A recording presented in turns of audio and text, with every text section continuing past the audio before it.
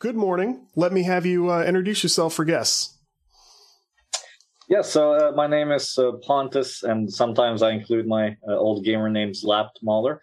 I'm the Director of Business Development for Global Top Round as well as Game Round, which is all under our holding company, GXC. We are, an international company with headquarters in Korea, a company in the US, in Thailand, and in Singapore.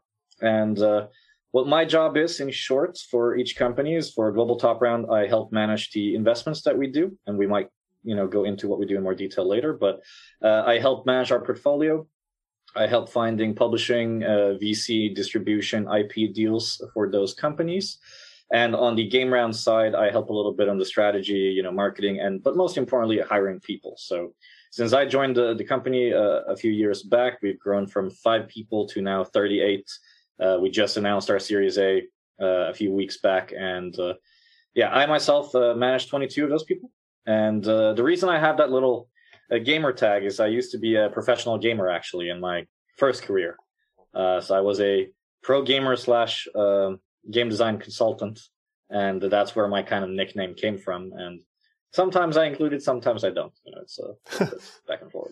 I can, as someone else with a gaming nickname, I can certainly understand the balance you have to strike between. Some people strictly still go by, a lot of people from esports backgrounds, no one even really knows their name. They go by nicknames and professional gamer tags and stuff. But that's one reason I wanted to do this. You had a really interesting career so far, and I'm sure you're far from done. So yeah, it was fun to read about your sort of history in esports. What was the game that you played? Yeah, so I started off, kind of the same when I did the consulting, but the game called Heroes of Newerth, I guess, is when I, became something, if we were to put it that way. I became one of the first pro gamers to actually just, make educational content. That was my niche. I've always liked helping people. I was studying to be a psychiatrist. So that was going to be my career path if this random thing did not happen to me. And I ended up where I am today. And when I became good at the game, I was like, okay, what do I want to do? And I was like, I want to make educational content. So I created how to think like a pro was one of my series where I just spoke out loud everything I did without reading the chat and just talked every thought in my head. And then I did a more, structured kind of scripted one where I talked about each hero and how to build it. And that kind of led into my eventual consulting gigs, but also I became the face of the game. So I did the official guide. So if anybody plays Han and you log in and you pick any hero, you'll notice that the top guide is my name. So I became the default guides in the game, which are very outdated now, by the way. I'm sorry if you're playing Han. It's not my fault. But yeah, so Heroes of Newerth. And then, I did take a stab at Dota 2, but honestly, I'm an extrovert. And when you are a pro gamer, you need to put in the time. I always use this really simple analogy, which is if you play football and you want to be as good as Messi, and if your body was able to, you'd play football 10 hours a day because you want to get better than Messi. I mean, that's just how it is, right? You want to be the new Messi. And in gaming, you don't have that physical exertion or, all that pain in your body after you play. So in gaming, even if you don't want to, you want to push yourselves to get better and better. So, I just played way too much. That's as simple as it is. So after 8 years, I was like, all right, I'm done. I tried Dota for a year. I was like, I don't enjoy it anymore. I want to go out. I want to continue my business. And I just put it aside. Yeah. It seemed like I did find a website that sort of followed your esports career. It seemed like you did very well while you were there. I assume you got started fairly young?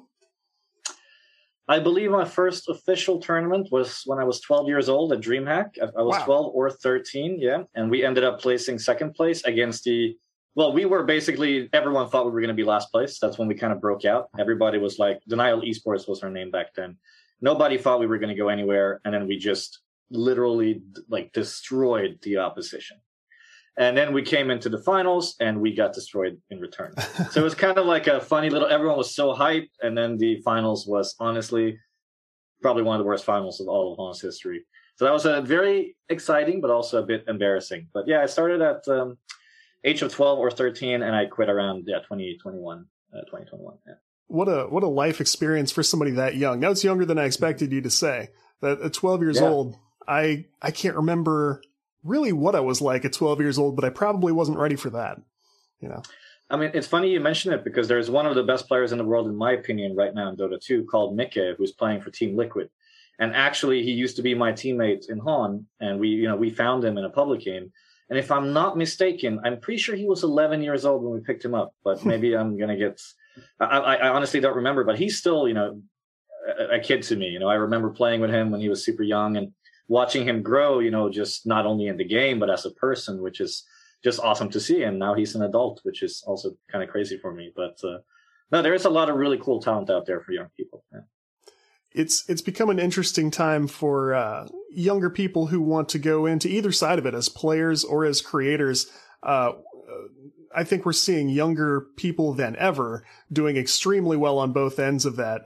How did this transition for you go into consulting? Yeah, so I've always had a kind of like a business mind. I got my first sponsorship deal when I was, it was before I was pro. So I think I was 12 as well, just before I kind of broke out.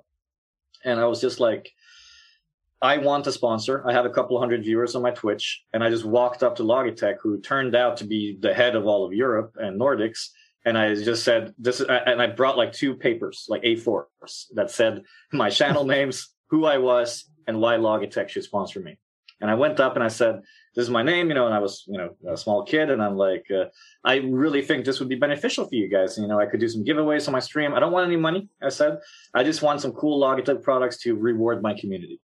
1 week later, that same guy emails me back and said, let's do it. And I was sponsored for years by Logitech. So that's kind of, even as a young person, I just went for it. I wasn't scared of failing. I just decided to go out and find what I wanted. And when I got older, I started off as a beta tester in Heroes of Newerth, just helping out free of charge. That then turned into more gigs. And when I decided to kind of put my pro career completely aside, it was super easy for me to, really go full-time consulting. So I started consulting, big telecoms in Asia on like esports strategy, influencer strategy, what games to kind of pick out and stuff like that. I worked with a Chinese company on helping them get into Southeast Asia because that's where I've been based for the last couple of years. And I also led the biggest esport organization in Southeast Asia on merchandise. So Neolution Esports, I became the CEO of that and had 87 employees.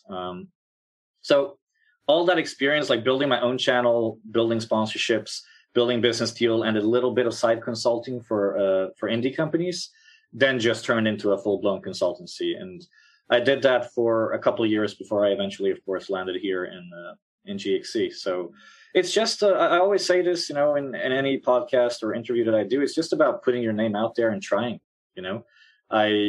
I was a bit lucky, I guess. When I got my first big consulting gig, which was with the Chinese company, I did a really good job. And shortly after, I was referred by them to 3-4 other clients. And it ended up all just piling on so that I got so many opportunities. And then, of course, it's relationships. I've been working with NVIDIA for 10 years. Like they've been following me since I was very young until now. I went from being sponsored to helping them with marketing and helping them with finding partnerships. And at BioStar, which is one of my current sponsors, even though I don't play anymore, I helped them with localizing to Southeast Asia, finding the right like media and PR to do there, and like reaching out to the audience. So it's all just kind of, transitioned into something that is all about, give and take, helping people, showing that you're good at it, and then, relationships just keep going. Yeah. You clearly had a career built up long before you totally stopped playing. So how was the Asian relocation how did that work for you? It's very funny. So my best friend's name is Pontus, and one day, and we were just super drunk. I was in Sweden, and I'm being a streamer and working as a consultant, you don't really have the 8 to 5 hours, as I'm sure you're aware, right? So you need to be very flexible. And in Sweden, there's not a lot of restaurants and things to do after 8, 9 p.m. in the middle of the week. Mm-hmm. So your life is very boring unless you like being alone, which I don't. So, I'd been doing that for a couple of years, the consulting, the YouTube, the Twitch and everything. And I was getting more bored and more demotivated every year. One day I got really drunk with Pontus, and he just said, why don't you move to Thailand? Because I skipped a portion, of course, which is that most of my fan base was actually Asian. It was Filipinos, Malaysians, and Thai people, because Heroes of Newerth had the biggest player base there.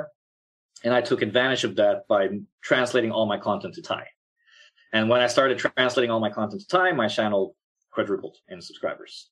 So I already had a base there, and the World Finals every year was in Thailand. So I got to travel there every single year, and I built like a network there, right? So yeah, he said, why don't you move? And then I did a very simple high school mind map, and I was like, pros and cons of staying in Sweden versus moving to Thailand. And then I reached out to my friends in Garena, and I said that, hey guys, can you help sponsor me a visa so I can, come over, do some work, because I was already working with them, and try to live in Thailand. And I was intending to stay in Thailand for 3 months, and that was 5 years ago. So within those 3 months, not only did I, grow closer with, Garena and eventually Tencent and a couple of the other local companies there, like AIS, which is a subsidiary of Singtel.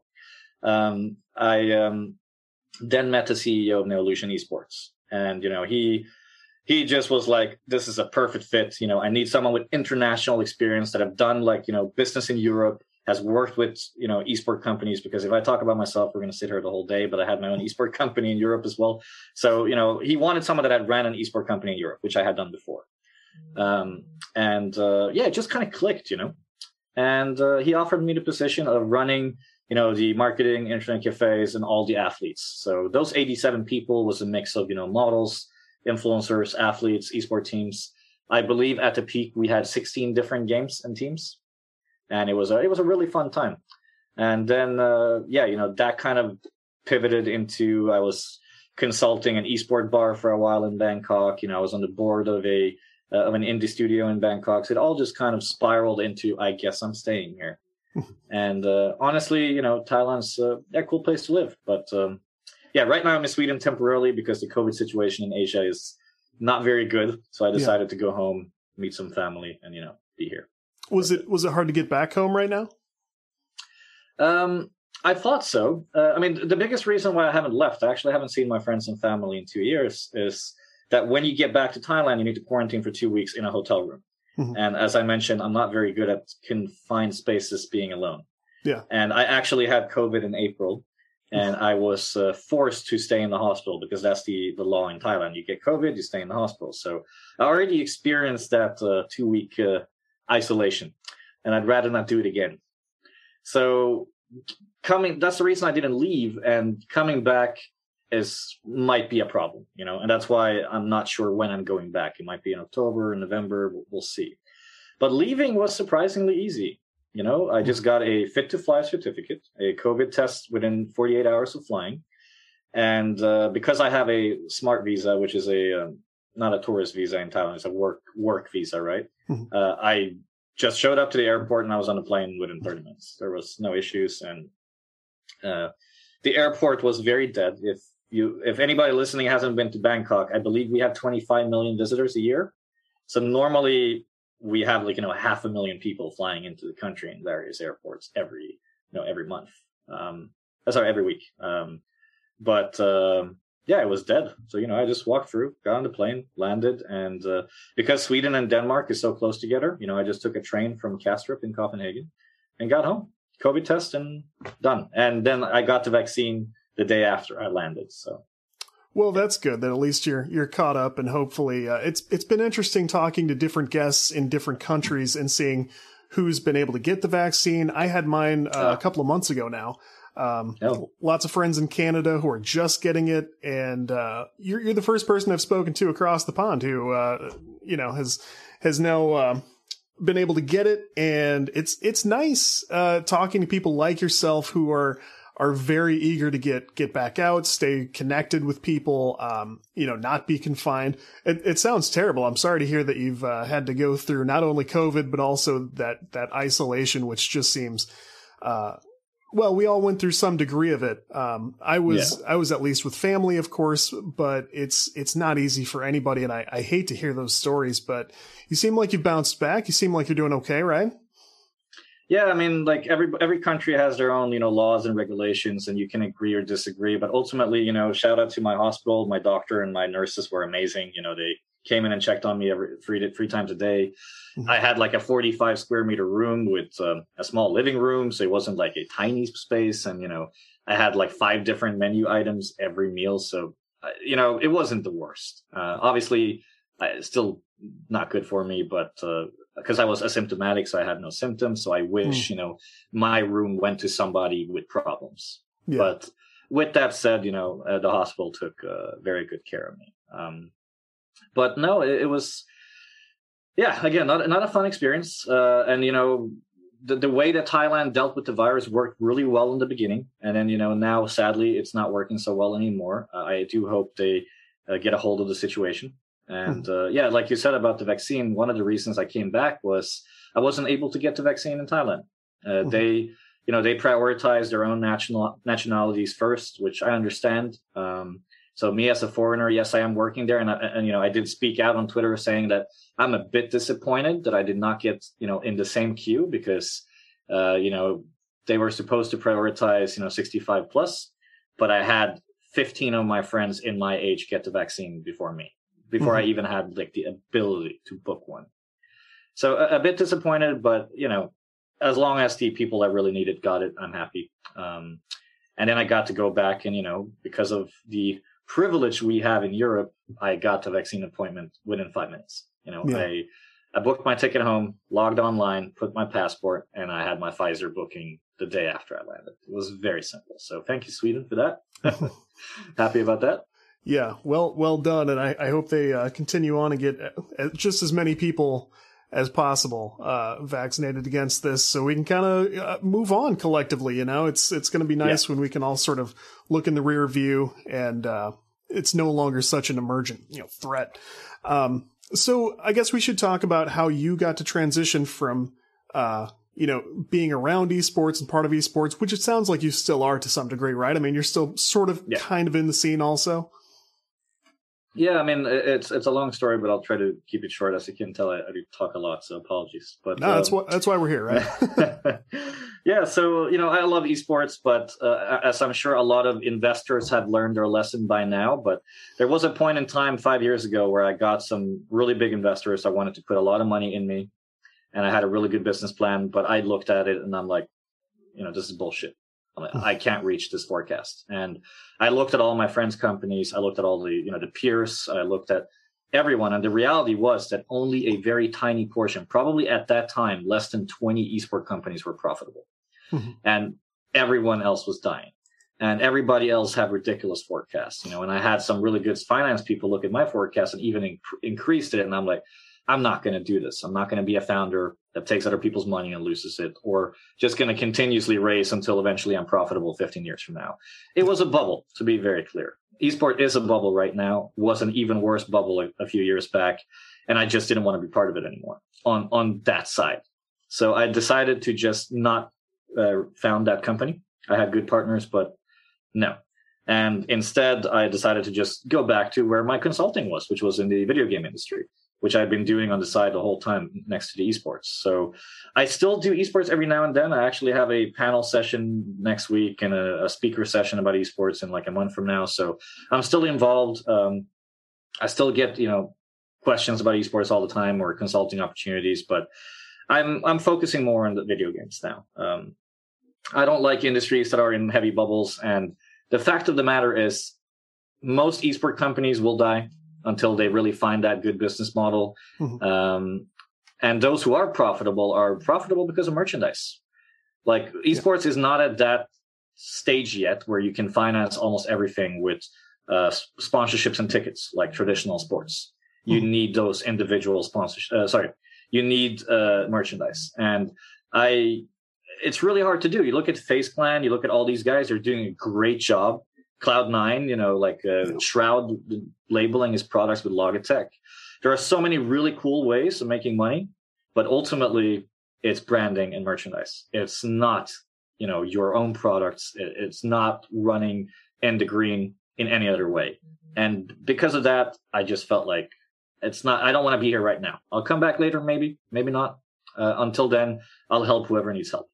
So I made that decision, I guess that's 5 years ago now when I had that offer. It was during the same time as Neolution. And I was like, okay, let's get back into the video game industry. So as I mentioned, I had a board position. I still do, 2 of them. But yeah, honestly, the funny thing is this company I met in a bar. So I was, traveling to Japan to Tokyo Game Show with one of the board positions that wanted me to go there to, find some business. And I met Danny and Rick, the founders, in a bar in Tokyo. And, I listened to their idea. I listened to what Global Top Round stood for, and I just fell in love with it. I said that I want to get involved. I just said, I need to be involved. Please tell me what you need. It's like, my little pushy attitudes. I was like, I need to work with this. So they invited me to Malaysia in 2018, where I got to see the Global Top Round conference that we do every year. And I was sold. So at that time, I had 5 other clients plus GTR. So I ended up becoming an advisor for GTR and, an official, they became my client or whatever you want to call it. And within 3 months, I was like 100% sold. I'm like, I've been consulting for a while. It's good money, but it's very draining. And, you got to change mindset. You got to change the way you think and with every client and every perspective. I'm ready to kind of go full time. And Global Top Round just ticks every box that I have. I love growing startups. I love helping people, and I can do that here every year with new startups. So it just made perfect sense. So yeah, I put everything else aside and have been focused on the pure like indie and, publishing and IP and distribution since then. And it's an interesting way for you to sort of touch every aspect of particularly indie development. And you, by the way, you did a great job of getting where I was going with that question with only half the question. So thank you for that. But we landed exactly where I was hoping we would, because Global Top Round, as I understand, is an accelerator primarily. Is that right? I mean, it's really hard to label us because nobody else does what we do. But in a way, that's a part of what we do, yes.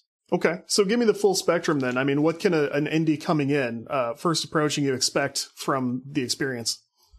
Yeah, so Global Top Round, I would call us more a business partner. So yes, we do have an acceleration so-called program. We do have a way where we're going from step 1 to, let's say, step 6. But that's only part of the story. Because if you look at our website, it says 6 months acceleration program. That's not really true. Like, we work together for years. So the way that we work is every year we invest in 10 studios. It's minority shares. It's only 5% to a maximum of 11 in every company that we get involved in. Once we've invested, yes, we run this so-called acceleration program, which lasts 6 months. That's primarily focused on business strategy, the outlook for the next year is rebuilding the pitch deck, finding out whether or not you're actually making the product you want to do, meaning are you asking for too much money, too little? Is it the right scope? Can your team deliver? We kind of rerun the whole business in their head with our opinions, and then we come to a good conclusion where, okay, now we're going in this direction with these milestones. Let's work together to get there. And once they are ready, we start pitching them to partners. Most of these guys, indies, we recommend to work with a publisher on their first game to kind of prove, who they are as developers. I'm sure there's a lot of people who will disagree with that. Why we like it is because it saves you the equity. If you can work with a publisher and prove to this publisher and the world that you can deliver high quality games, you can then work on your second game and then raise money rather than losing 10% on your current game and then another 10%, for example, later on. So we like the publishing model initially. And then, of course, if you have a good publisher, keep working with them, right? Sometimes studios work with publishers for their whole lives. That's fine. We're there with them regardless of which kind of direction they want to go. So on top of that so-called acceleration program, looking at the whole business as a whole, we, are available 24/7. So all of our studios are in a Discord channel where we manage all of our investments and also have access to each other. So we built a community where our current 50 investments can talk to each other every day about marketing, about tech chat, about, they have a lounge where they can chill. And then every company have their own individual channel where they have updates, investments, marketing, publishing. And we are there every time they need something. And as of this year, we're also all legal inclusive. So, before, we've always been all legal inclusive, but we did it by ourselves. We did everything by our own. We gave feedback, blah, blah, blah. And then, it was sometimes passed back and forth with the lawyers. We still do that, but now we also have an awesome lawyer on board when it's needed. So, that's actually included as well. You don't have to pay anything for it. And we're trying to build, more and more support within our ecosystem so that the developers just have to do what they're good at, building the game while being coached by us. So 2, 3, 4 years down the line, you don't need us anymore, right? That's our goal with every company. We want to help you kind of grow from very small or nothing to something very good. And I'll use one example. So we have a studio in Brazil that we invested in 2017 called Rogue Snail. And they started off with a game called Relic Hunters Zero, which is now the sequel, Relic Hunters Legend. And their first game had no monetization. It made no money. So we invested in them. And to date, I believe we've raised about $2 million for them.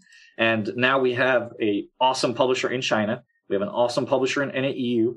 And we're also signing 2 separate deals that are going to be massive. And I can't even say what kind of deals they are. But, they've grown from 2 people to 35 in 4 years. And, that for us is a perfect indie success story. And in the last 18 months, we've also improved. We get bigger every year ourselves. So we've raised $18 million in the last 18 months, which is $1 million a month on average, just for indie studios. Wow. And we don't take any finder's fee on any investment rounds either. So if we're raising money, nothing goes into our pockets. Like, that's part of being part of the program. We have equity in you. We want you to grow. So we're tied to, the company and the title. We don't take like a separate kind of finder's fee or a retainer or anything.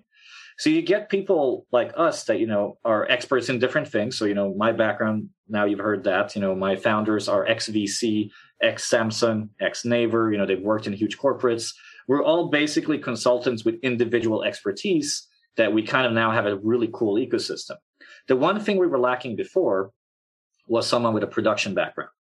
So we didn't have a producer on the team. So obviously I helped build the milestone plans for the publishers. I helped build the budgets and everything. And, I'm good at that and I can do that. But I don't have the producer mindset. I don't have, do these milestones make sense for the studio themselves? I can only look from a top line. So 3 months ago, we hired Max Kubler, who used to work for Deck 13 for 8 years, produced Lords of the Fallen, The Search, and then became the head of publishing for Crunching Koalas, and now works for GTR. So now we have a producer on board as well, so that there's not a lot of things that, are kind of slipping through our little ecosystem. So yeah, we just want to provide as much as we can and help as many startups as we can grow every year. That's very cool. It's got to be incredible for these companies to get primarily that expertise. I mean, that seems to be one of the biggest things you guys are bringing to the table. Of course, funding is great. Connections are great. I'm sure they're grateful for that also, but to have that kind of expertise on the team seems, I'm surprised more companies aren't trying to do this because it makes a lot of sense to me. So that's extremely cool. I mean, that's got to be very, very competitive. And I wonder how you guys kind of pick and what you look for when you're considering who to sort of partner with. Great question. And it is a very hard to answer. Yes. In the last 3 years, we've gotten over 300 studios a year actually applying on our website. So by the way, if you are listening, it's live right now at globaltoprun.com. Sorry for the plug there, but we just launched it. So yeah, sure. Please feel free to send us your pitch. So when you apply on the website, you send in your game. You do need a playable demo, by the way, because since we are, let's call it, business partners, we need something to help you grow. If you don't have the game yet, there's nothing we can do now.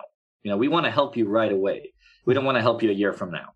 If we're going to help you a year from now, come back in a year, right? So we like to get our hands on something so we can immediately give you feedback and immediately help you grow. And by the way, it's okay not wanting to grow as well. So let's be very clear here. Some studios want to stay small and be 5 to 10 people. We will still partner with you. It's not always about building a 500 people company. It's about building better games. So if you come to us saying that we're going to be a 5 to 10 people team for the rest of our lives, but every game's going to be better and better and better, that's fine. Because we're going to help you make the games better. So it's okay not wanting to grow, just to be very clear. Because I get that question a lot. Oh, okay, I want to be 5 people, so you're not going to sign us? I'm like, of course we will. It's just a matter of where do you want to take your company? So that's our first question to every studio. Like, where do you want to take it? Are you happy with just making an okay game? Do you just want to do it for fun? Or do you want to make this a business? We're looking for entrepreneurs who might not be entrepreneurs yet. They might not understand everything on how to build a company, how equity works, all of that stuff. But you want to learn. You want to become a CEO, or you want to hire a CEO later on, right? Some people are not meant to be CEOs, but they're meant to lead, the game itself. And that's fine too. So when the time comes, we'll discuss on how to potentially, get new leadership. But that's all down to the studio. So all of these things we're helping you with, we don't have any voting rights. We do not have power over you. So the studio always decides. That's key for us. So we're helping you as the founder or the founders become better people yourselves. We're not trying to replace you or, bring in outside people to make it better. Mm-hmm. So that's the first and foremost. Do you want to build this into a business? Because I'm sorry, if you want to make games and make money, it's a business, just like anything. Yeah. And we call it, entertainment. It's not just creating a video game. Sometimes it's creating a franchise, comic books, making a TV show, building into sequels, licensing your game to a mobile studio that then publishes a mobile game. All of these things will help you figure out where you want to go and what you want to do. And we'll make sure that you're ready for it. So just because you're partners with us doesn't mean we're going to pitch you to all of our partners if you're not ready.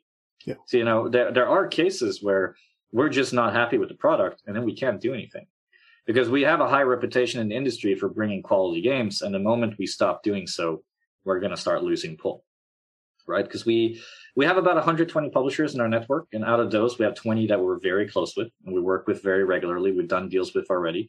And then we have, 60 that we're acquaintances with. We pitch them games. We party with them at events. We talk about stuff and we're good friends, right? And we need to have that kind of quality factor. So you always have to go through our filter first before we send you out. So that's something that's very important to us. And the second thing, which is tied to the first, is just like, do you actually believe you and your team that you have right now can create better products? We don't expect your first game to be a blockbuster, and that's okay. We're not signing you so you make $10 million next year. We're signing you because we believe that, your first game's okay. Your second game will be better. Your third game will be better. And the fourth game might be amazing. Yeah. Look at Angry Birds, right? That was Supercell's, I don't know, game 50 or something. Yeah. Yeah. Yeah. So we just want to have people that believe in themselves, like and to be very honest, a lot of the people in the indie industry aren't very good entrepreneurs yet. So we want to help you become one. Well, because you're good at being creative, you're good at building a product. Let us help you with the business side, Let us, give you advice. Let us take you in the right direction while you do what you're good at. And over time, they're looped in. So everything we do, they'll see so that they can learn from it over time. Other than that, I guess we don't currently do AR and VR, really. That's the only thing. Otherwise, we're open to everything, any country, any genre, by the way, please, we love diversity. I got a tip here from Eve from Focus Home here. Saying about South Africa, we've never gotten pitches from there. So we would love to see new countries as well, because, how many investors say that Brazil is one of their best, countries? Not right. Many. Mm-hmm. For us, Brazil is an amazing region, absolutely amazing. So we'd also love to see more female founders. We don't get a lot of them every year. So, getting more of those would be awesome. So, diversity as well, that appreciates culture, understands that a game is not just, made for you. It's made for a culture of people, and a culture of people can be multiple countries. So one of my favorite things in any pitch is, who did you make this game for? Did you make it for example, the Southeast Asian culture because A, B, C, and D? Or are you one of those who say that you're targeting 10% of the entire world market of PC, console, mobile altogether, and you think you're going to take 1% of that? Yeah. So knowing who your product is for is really, really interesting for us. And that's one of the first questions I will ask you, because that's always more important. And it's okay to say that, you got inspired by what you like to play.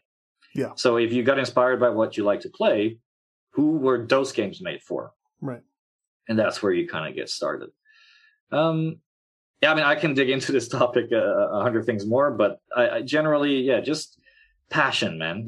If you believe in your vision, then we can believe in you. And that is very clear when we have our calls together, right? So, yeah. And that answer alone has so many sort of rich topics. Like you say, we could really dig into a lot of aspects of what we just covered already. But one interesting thing you mentioned is Something I've noticed as well, obviously networking is huge in game development, in anything, in any business venture. Networking is so crucial, which is why another reason this has a lot of value. But you mentioned the concept of not pitching something that isn't ready for the benefit of, I mean, you'll lose your opportunity if you throw too many bad pitches to a big reputable publisher. But also, I mean, there's an important element of that I think we could talk about that benefits a developer themselves, a studio head, a small team. When I was a professional software developer and just doing non-game stuff and deciding, who I'm going to work for next, if I want to change jobs, do some new position, pick up some new skill set, I had a recruiter tell me something that stuck with me because he said, there's a big major firm in your area that is looking for people who do what you want to do, and I'm not going to submit you to them. And I was a younger guy at the time, so why not? Why would you not submit me to this company? He said, if I submit you now, they're going to say no, and when they see your name again later, when you are ready, they're going to say no again. And I think there's a lot to that because it's a big industry, but it's not so big that a publisher is not going to have some memory of, we looked at these guys and they weren't ready. You don't really want that holding you back in the future later. I mean, wouldn't you agree with that? 100%. And I actually dug in, I believe, almost half an hour on this on the IGB podcast I did a few weeks ago. It was all about being ready, because for us, it doesn't matter, by the way. So if you're a developer now not thinking you're ready, I don't care. Like, our job is to take care of people like you that might not be ready, but you have something like a spark that we can see. So we accept all kinds of pitches, but 99.9% of the industry does not. So yes, and one of the most common topics here is when people like me or publishers get pitched obnoxious amounts when you've done nothing to put into it yourself. Yeah. Coming with a pitch where you're asking for $2 million and you don't have a prototype or you don't have an MVP and you haven't worked for Ubisoft and Blizzard. I always talk about, I don't care about your resume. I don't care about, the Ubisoft status or whoever you worked for. It doesn't matter to me, but it does matter when you ask for $2 million without a build. Yeah. Because how am I meant to see what you're able to create if you have never created anything?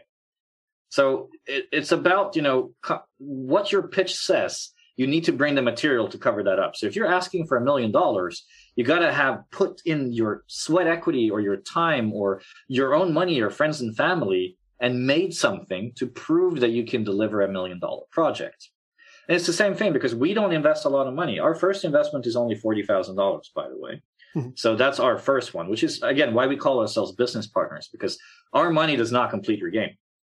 Our money is meant to show we believe in you. Now we're in this together. You lose money, we lose money. Yeah. That's like, and we get the long-term equity in case you succeed. So it's a win-win for both parties. So if you're not able to kind of put that $40K plus your own investments to good use, then what is $500K from a publisher going to do or $500K from an investor going to do?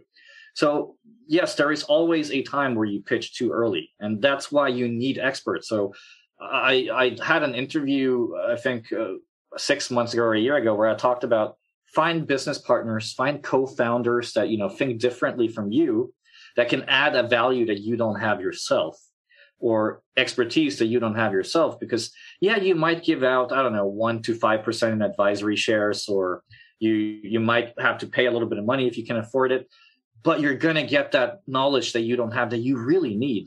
Like, knowing when you're ready is one of the key factors. And of course, there is that one last one, which is maybe you're running out of money and you need to pitch. And that happens, and that's okay. And you know what? You should say so in your email then. Mm-hmm. That's not a negative thing. If you come to us and you say, this is how much we were able to afford to pull together, then I'm going to look at the pitch differently.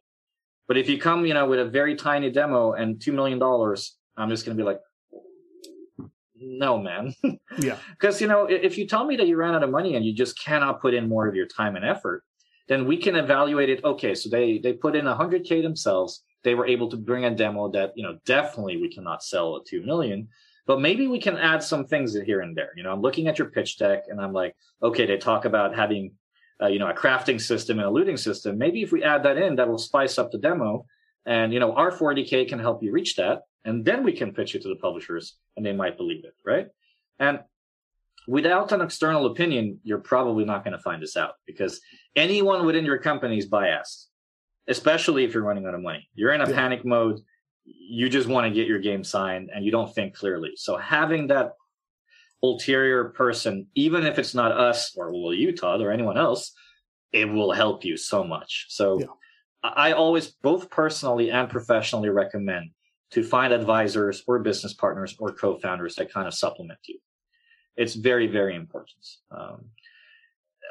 I mean, again, if we can continue on this topic if you want, because there are more things you should think about. But generally, just, show in some sort of form what you've been able to achieve and accomplish with the time and / or money you put in so far, and then evaluate your project from there. It is possible that if you are one of those people that want to build a big game, but you don't have the demo there yet, you can do a small round with friends and family. I mean, I'm sure most of you have friends and family. Of course, some don't. But if you do, and they believe in you, they're going to support you, right? They're going to, or take a loan from a bank with collateral, whatever your plan is. But you need to believe in the product for us to buy it, right? Like, how am I going to believe in you if you don't put in anything yourself? It's just not possible. It's true. Yeah. It's interesting because another great thing you brought up earlier is if you're starting a game, if you're starting a studio, you have a startup and you have to think exactly like an entrepreneur does. And I mean, that goes even further down than games. I mean, like, I have to think about this podcast like a business. I mean, if you're doing something that you're spending your time on and you want it to grow, you want it to succeed, you have to do what successful businesses do. And it is very common to start up with a friends and family round. I mean, that's extremely common in any startup. And it's something that when they come to speak to somebody like yourself, that's something you look at. Have people voted for this with their support, with their money, with their time? Do people believe in this? And I think something indies can sort of take away from this is it is important not to create a situation where your opinion of your project is the biggest one in the room. You need people around you, even at the personal level, friends and family, who find the people who will tell you the truth about what they think. If your aunt doesn't understand this and she's going to tell you that, it's okay to listen to that sometimes. It's good to have a friend who sort of knows the business a little bit, who will say, I love this concept. It looks bad right now.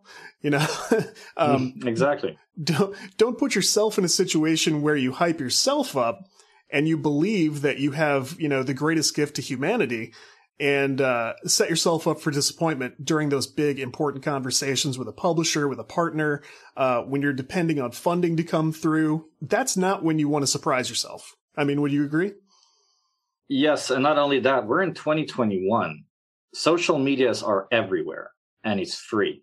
Yeah. Reddit's free. Facebook groups are free. Facebook posts are free. I'm going to use an example of a partner of ours. So Grime was just launched by Akupara Games. I don't know if you've seen that game, but that is a beautiful indie game. Right. Absolutely beautiful. We saw it as GTR, I believe 2 years ago or even 3 when it was first pitched to us, and it was a bit too early.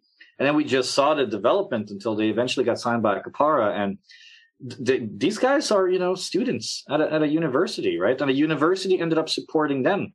They got actual support from the university, which is awesome. Yeah. And, there's grants available and all of this when you put time into something.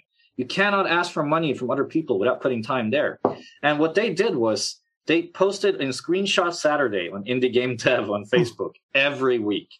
They gained a following. People started to like it. They posted like small GIFs and pictures. And I've been following that game for 3 years. And, now it launched, and I believe it had an 8.5 out of 10. And I'm not surprised, It's an amazing game. And that cost them nothing. Yeah. It cost them 20 minutes every Sunday or Saturday. Sorry. And then they just posted that, and they got likes, and they got comments, and they got feedback. And most importantly, not their own feedback. Like you said, it's about not being the biggest opinion in the room. So even if they didn't have Akupara Games on board, and they pitched me as GTR, and they screenshotted all these like Reddit threads and these Facebook posts with all the feedback, likes, and views, I can tell, okay, there's something here. Yeah. Right? Because, again, that was free. So there is no excuse not to do that. That's the minimum amount of work you can do. Yeah. And if all the feedback you're getting from friends, family, and social medias is bad, like you said, maybe it's not a good product right now. Maybe you need to go back and think about it before you pitch it. And if you haven't even taken these steps to try and pitch something, try and show something to other people, why are you coming to me? Yeah. Right? You need other people's opinion. I'm not the best at what I do, and I'm probably never going to be the best at what I do. I'm going to keep learning from my peers. I'm going to keep learning from other people. Right now, I have a bi-weekly call with 5 people in my position in other companies around the world in different industries. I have a guy who's doing Poland only. I have a guy in the US. I have a guy in Germany. All of us are, if you look at this as competitors, theoretically competitors, we don't see each other as such. We see each other as individuals who can all learn from each other, understand our own algorithms, the own way of doing scouting, our own way of doing deals, and we're continuously kind of draining feedback from each other. That's free. Yeah. All we did was, me and that American guy who's my friend, we were just like, we should just make a bi-weekly call with a bunch of biz devs and start talking. That's how it started. This was 9 months ago. We've been doing it 9 months straight. Every 2 weeks, I learned something new. And it's the same kind of model as the indies. Every week, actually, you do a screenshot Saturday, you show something new, you get new feedback. And that's free. Yeah. Something I love about the recent trends we've seen since the start of the pandemic is when I first started speaking to developers who were dealing with lockdowns in their country, they had to work remotely where maybe they weren't used to it before, things like that. And as the first few events got shut down, GDC canceled, and for a year everything was canceled. We couldn't network in person. We couldn't go pitch something to a publisher like we might have before. But developers said, hey, we're noticing that people are starting to reach out on social who weren't really there before. People who do work in publishing and people who have expertise in marketing, who normally were in conference room meetings all day long. Those people started to reach out and said, hey, not for money, not for work. I just want to help people who are stuck in their house and trying to keep a project alive. Tell me how I can help you, what questions you need answered. And very valuable expertise started to be available online, on social, where it never was before. And I said, hey, I hope we keep this going. I hope this becomes more of a community expectation that we can sort of rely on as we move forward, people helping each other to put their best foot forward. I mean, that strengthens the industry, that strengthens the people around us, which is awesome. And not only did that continue, but like you said, I think we're starting to see some of the first games that are coming out as part of those trends of like, hey, every Saturday, let's share our pitches with one another. There'll be pros watching, but otherwise you'll just get great feedback from Twitter, for example, or, you can put your stuff on Instagram. And so, of course, some good actual business connections were made, but also we got the great feedback. We heard the expertise. And like you said, there are games starting to come out that started during that time or came a long way during that time.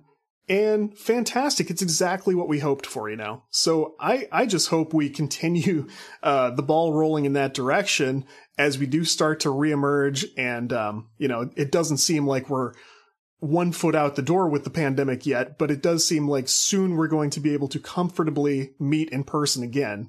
And I hope we do continue to do this work online, stay in touch with one another, do our Zoom calls and our Discord servers and stuff, because look how far we've come already. Something that could have threatened the industry itself turned into something that, hey, we adapted and we're strong in brand new ways now, Exactly. I think we're going to keep doing this hybrid thing, like even after everything opens up, or we're going to do a mix of digital, offline, Zoom, Discord, all these different things. And it's just going to keep going. And it's funny you mentioned Twitter, because quite honestly, Twitter is better than LinkedIn when it comes to game development. I've found way better pitches on Twitter. And, all you have to do is make a small trailer and tag me on Twitter, and I'm going to look at it. And You can't do that on LinkedIn. And it's really cool, And not only that, when you do that, every one of my followers see it too. And I have a lot of publishers to follow me. And all of us publishers and investors together, we share deal flows. We're like, oh, did you see that cool thing on Twitter? Well, like when I posted about diversity, Eve instantly said, have you seen these 10 South African studios? Mm-hmm. It's like, I really love that. So I think there is no excuse not to kind of build a community or get out there and use all these different social medias, and especially Twitter and Facebook groups, and just like start building a following and get some feedback. And it's going to continue, like you said, even after the events. Now, I don't think we're ever going to replace offline events. I don't think we're ever going to go fully digital, because you still need that human to human connection. I mean, we made 10 investments last year without seeing them face to face. Yeah. That's not what we prefer. Yeah. Our general model is, in conference, meet you in person, and then finalize the deal. But no, we're in a new era for sure. This hybrid is going to keep going, and I think it's for the better. And it's like you said, and I think that's the biggest point. There is enough in this industry for everyone. That is why we do that bi-weekly call. We don't see each other as competitors. Rather, we sometimes share deal flow. We're like, hey, like, I have this game. I can't find a publisher. Do you know someone? And, we can ask for help. And, we all have at least 10, 20, 30 clients all at the same time. And we still have the chance to help each other without kind of crossing over. We're not going to ruin some other person's business, because this industry is already, I think it's 24 billion or something this year or next year that it's projected to be. It's crazy, man. And the funny thing is that the indie portion of this is growing bigger and bigger and bigger. Tribes of Midgard, I think they sold 500,000 copies in a week. Boy. That's an indie studio. Yeah. And, with Gearbox. And then we had, Valheim. They sold 6 million copies, which is absolutely crazy. Yeah.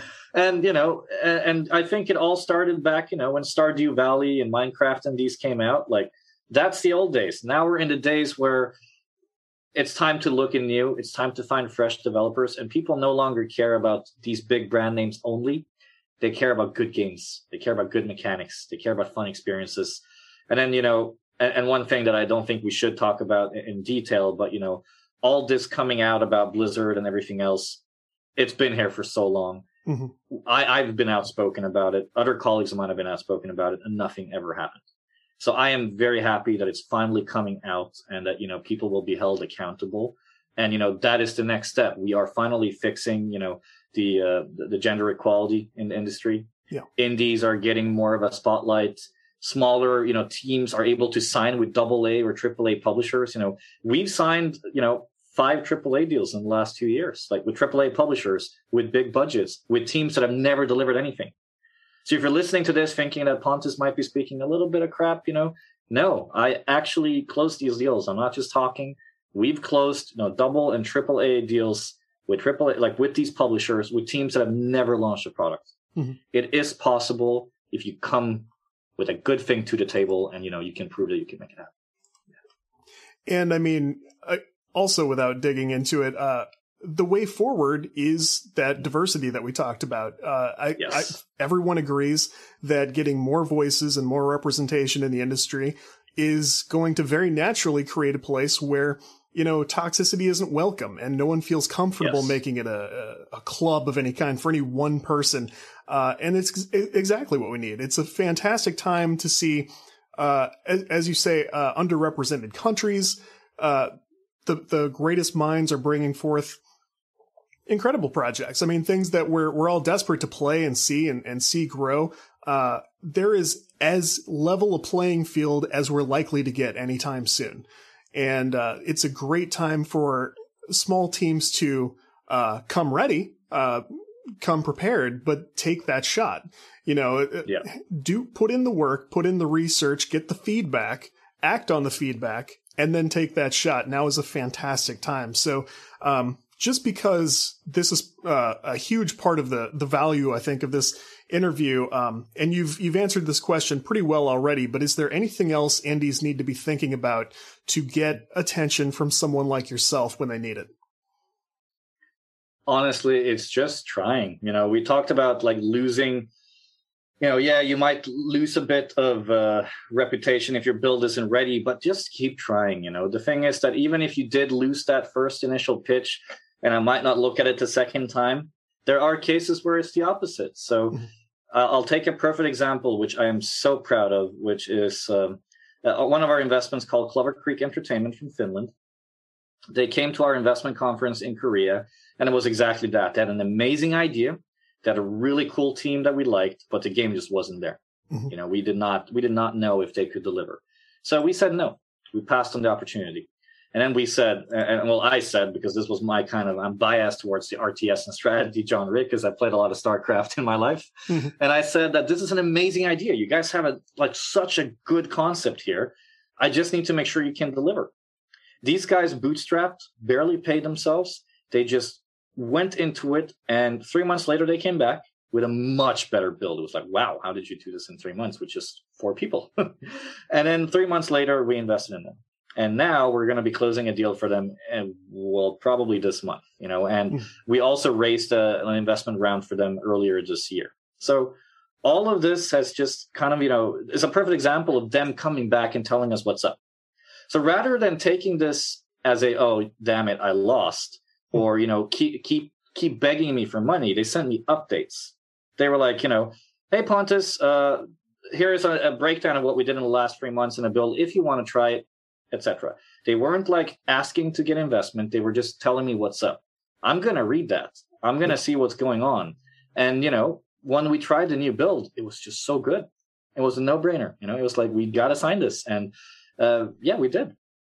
So even if you do get a rejection, don't think it's the end of the world. You can definitely come back. But like I said, really think about when you believe you're ready. Try to get that outside opinion. And if you still want to keep us updated, send us an update email. You don't have to ask for money in every email you send, or every tweet you send, or every LinkedIn post. You can always also just tell us what's up. Or, you can be like, Pontus, do you have time to chat 20 minutes? I want to run some ideas by you. Yeah. We will do that. If we like your idea, time is money. It's true. But trust me, if we see your passion and, we might not think you can deliver now, but we do see the spark. I want to know what you're doing. I want to see what's going on, and I'm happy to help you.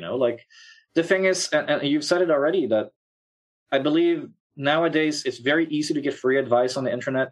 People are very helpful in this industry, and it's getting more and more open, and it doesn't hurt to ask. Hey, Pontus, can I get the answers to these questions, or what do you think about this, or how is this slide?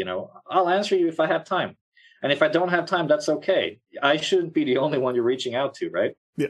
Don't put all your eggs in one basket. One tip I can give you as a developer is, whether you work with a business partner or not, build kind of like a tier list of who you want to work with. This goes for business partners, co-founders, first of all. It also goes for publishers, and it also goes for investors. Now, what are the pros and cons of all these partners? And here's probably a question most of you haven't considered. What's in it for us? Every time you're asking for money, you're asking something from us. But what do we have to gain from this portion, right? Mm-hmm. What are we getting out of this? So if you're asking, let's say, let's take Devolver. You want to sign with a Devolver. You think that's the best partner for your project. Why? Let's say that they have launched previous genres that are similar to yours, meaning that they can, market to the same audience that they've previously done, meaning that they will get more sales, meaning that they will make more money. It's a low-risk bet for them. That means that you have a better particular pitch for Devolver alone. So if you include that slide in your pitch saying that Devolver, we believe you're the best partner because you've launched 6 titles that are similar, you can remarket to all of these and they are going to like our game. Rather than just sending a generic pitch, that will help you. Or if you come to me as Pontus and you're like, hey, we have a really good team, but we're not exactly sure what direction to go, how to scale our company, what to do. GTR can give us that expertise so that we can scale the company in a certain way. I now understand why you want to work with me and not with you, for example, Todd, right? Like, if you can tell every partner that you have what is in it for them, or how they can help you and why they are the one to do it, that makes a much greater pitch. Mm-hmm. And even in the updates, if you got rejected and you come back 3 months later and you're like, I did a lot of research, and you are the best partner because A, B, C, and D. If you can put yourself in our shoes and imagine that, we don't know you, we've never worked together, you're asking something from us, what are you giving us in return? Mm-hmm. That is as important, because it's a business partnership, whether it's a publisher, an advisor, or an investor. And I think that's a question a lot of indies don't ask themselves. Like, Have you ever put yourself in our shoes? Right? Because the money that we have is, money that we get from our investors, right? We also have investors to take care of. So like when we invest in you, we're expecting returns by helping you, by making you get bigger. And a publisher who gives you money is expecting to make their money back with profits. Yeah. It is an entertainment industry. if you're looking for money, there needs to be a business model. You need to be looking to make profit. As sad as that is to hear, maybe some people are like, no, I just want to make good games. Oh, I'm sorry. Then you're not going to be a good person to work with as an investor. Right. Investors want profit. Publishers want profit. And I hope you, as an entrepreneur, want profit. If you don't think that way, don't ask for money. Yeah. It's a very simple kind of equation. Like, that is how, entertainment works. And that's how building a business works. And, besides all of those boring things, if we're going to call them boring, something beautiful will come out of this, which is that you will hopefully make an entertaining product that will give happiness to tens of thousands or hundreds of thousands of people while making money. That is the ultimate goal. If you look at our portfolio, we're not just signing 10 FPS games. We have everything. This year, we invested in a beautiful game called Verdun, which is a narrative story about a little girl reminiscing her memories with her grandma in watercolor. Wow. It's an incredible, incredible game. We've never done a game like that before. When we saw it, we were like, oh my God, we need to sign it. It's so beautiful. It's so different. And we just want to help. We just want to help them. Yeah. Right. And that's what, drives us, is creating entertaining, beautiful products. But with all that, butterflies and awesome things, at the end of the day, guys, it's a business. You got to make money. Absolutely. Perfect answer. I think that makes a ton of sense and is going to definitely help the mindset of a lot of folks listening, which is great. So as we close out, let people know where they can find you, your company, and anything else you want to show them. Yeah, so globaltopround.com. If you want to work with someone like me and all my awesome colleagues, please go there. You can apply on the website. And if you have any questions, please just message me on LinkedIn. I think it's @BeesLab, if I'm not mistaken. I need to probably change that handle. And then, of course, it's Pontus Mahler on LinkedIn. It's Pontus Mahler on Facebook. You can find me at my name pretty much everywhere. I still use my gamer tag on some of my medias. I didn't have time to speak about our second company today, but if you want to get your game tested with a couple thousand gamers, you can go to gameround.co. You can check that out and you can ping me on Twitter, because we actually do some free tests for indies right now. So it would be a free service where you can test your product, like we talked about in this call, to a couple thousand people, which will help you to kind of understand what direction you're going. And it's going to become a paid service soon. So please do, come over and grab a slot. So yeah, I believe Twitter is probably the best place to reach me. Otherwise, LinkedIn and websites you've heard. And otherwise, it's pontus@globaltopround.com. That's my email. So, gotcha. Yeah, awesome to be here. And we'll point you in the right direction in the show notes. Pontus, this has been awesome. Thank you so much. No, thank you for bringing me on board. It's like I said, I love, podcasts like yours where we can just, no agenda. We just chat and, hopefully people learn something from it. And I think we've got more than enough to go on to have you back later. So yes, please.